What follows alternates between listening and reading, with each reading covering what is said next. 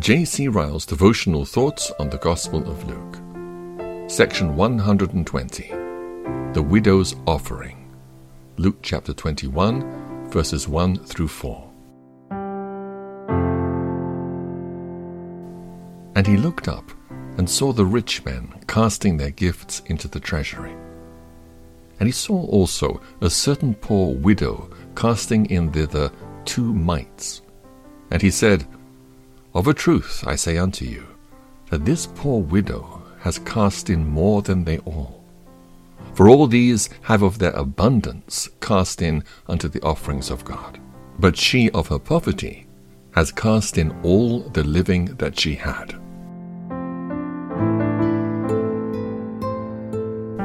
We learn, for one thing, from these verses, how keenly our Lord Jesus Christ observed the things that are done upon earth.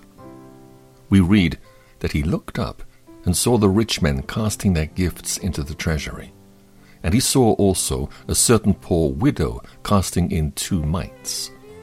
We might well suppose that our Lord's mind at this season would have been wholly occupied with the things immediately before him: his betrayal, his unjust judgment, his cross, his passion, his death were all close at hand, and he knew it. The approaching destruction of the temple, the scattering of the Jews, the long period of time before his second coming, were all things which were spread before his mind like a picture. It was but a few moments ago he spoke of them, and yet, at a time like this, we find him taking note of all that is going on around him.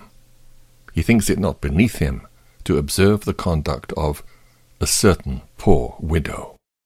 Let us remember that the Lord Jesus never changes. The thing that we read of in the passage before us is the thing that is going on all over the world. The eyes of the Lord are in every place. Proverbs 15, verse 3. Nothing is too little to escape his observation. No act is too trifling to be noted down in the book of his remembrance. The same hand that formed the sun, moon, and stars was the hand that formed the tongue of the gnat and the wing of the fly with perfect wisdom. The same eye that sees the council chambers of kings and emperors is the eye that notices all that goes on in the laborer's cottage. All things are naked and opened to the eyes of him with whom we have to do. Hebrews chapter 4, verse 13. He measures littleness and greatness by a very different measure from the measure of man. Events in our own daily life, to which we attach no importance, are often very solemn and serious matters in Christ's sight. Actions and deeds in the weekly history of a poor man, which the great of this world think trivial and contemptible, are often registered as weighty and important in Christ's books. He lives who marked the gift of one poor widow as attentively as the gifts of many rich men. Let the poor believer take comfort in this mighty truth. Let him remember daily that his Master in heaven takes account of everything that is done on earth, and that the lives of poor cottagers are noticed by him as much as the lives of kings. The pious acts of a poor believer have as much dignity about them as the acts of a prince. The small contributions to the gospel which the laborer makes out of his scanty earnings are as much valued in God's sight as a $10,000 check from a noble. To know this thoroughly is one great secret of contentment. To feel that Christ looks at what a man is and not at what a man has will help to preserve us from envious and murmuring thoughts. Happy is he who has learned to say with David, I am poor and needy, but the Lord thinks upon me. Psalm 40, verse 17.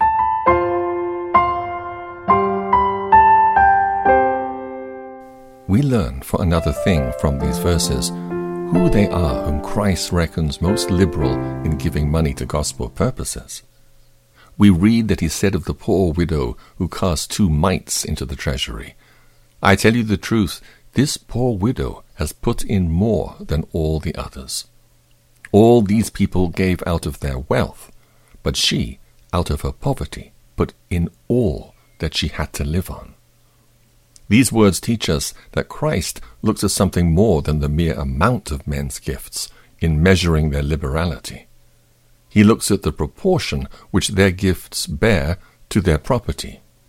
He looks at the degree of self-denial which their giving entails upon them. He would have us know that some people appear to give much to religious purposes who, in God's sight, give very little, and that some appear to give very little, who, in God's sight, give very much.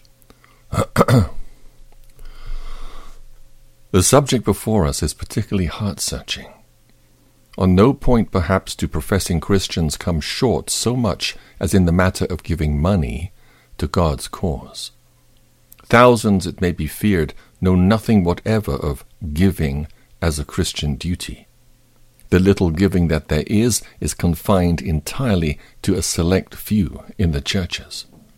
Even among those who give, it may be boldly asserted that the poor generally give far more in proportion to their means than the rich. These are plain facts which cannot be denied. The experience of all who collect for Christian charities will testify that they are correct and true. Let us judge ourselves in this matter of giving, that we may not be judged and condemned at the great day. Let it be a settled principle with us to watch against stinginess, and whatever else we do with our money, to give regularly and habitually to the cause of God. Let us remember that although Christ's work does not depend on our money, yet Christ is pleased to test the reality of our faith by allowing us to help him. If we cannot find it in our hearts to give anything to Christ's cause, then we may well doubt the reality of our faith and charity. Let us recollect that our use of the money God has given us will have to be accounted for at the last day. The judge of all will be he who noticed the widow's mite. Our incomes and expenditures will be brought to light before an assembled world. If we prove in that day to have been rich toward ourselves, but poor toward God, then it would be better for us if we'd never been born. Not least, let us look around the world and ask, where are the men who were ever ruined by liberal giving to godly purposes, and who ever found himself really poorer by lending to the Lord? We shall find that the words of Solomon are strictly true. There is one that scatters and yet increases, and there is one that withholds more than is fit, and it tends to poverty. Proverbs 11, verse 24.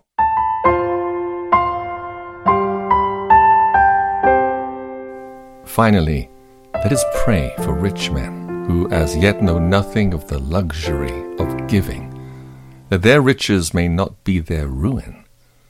Hundreds of gospel movements are standing still continually for lack of funds.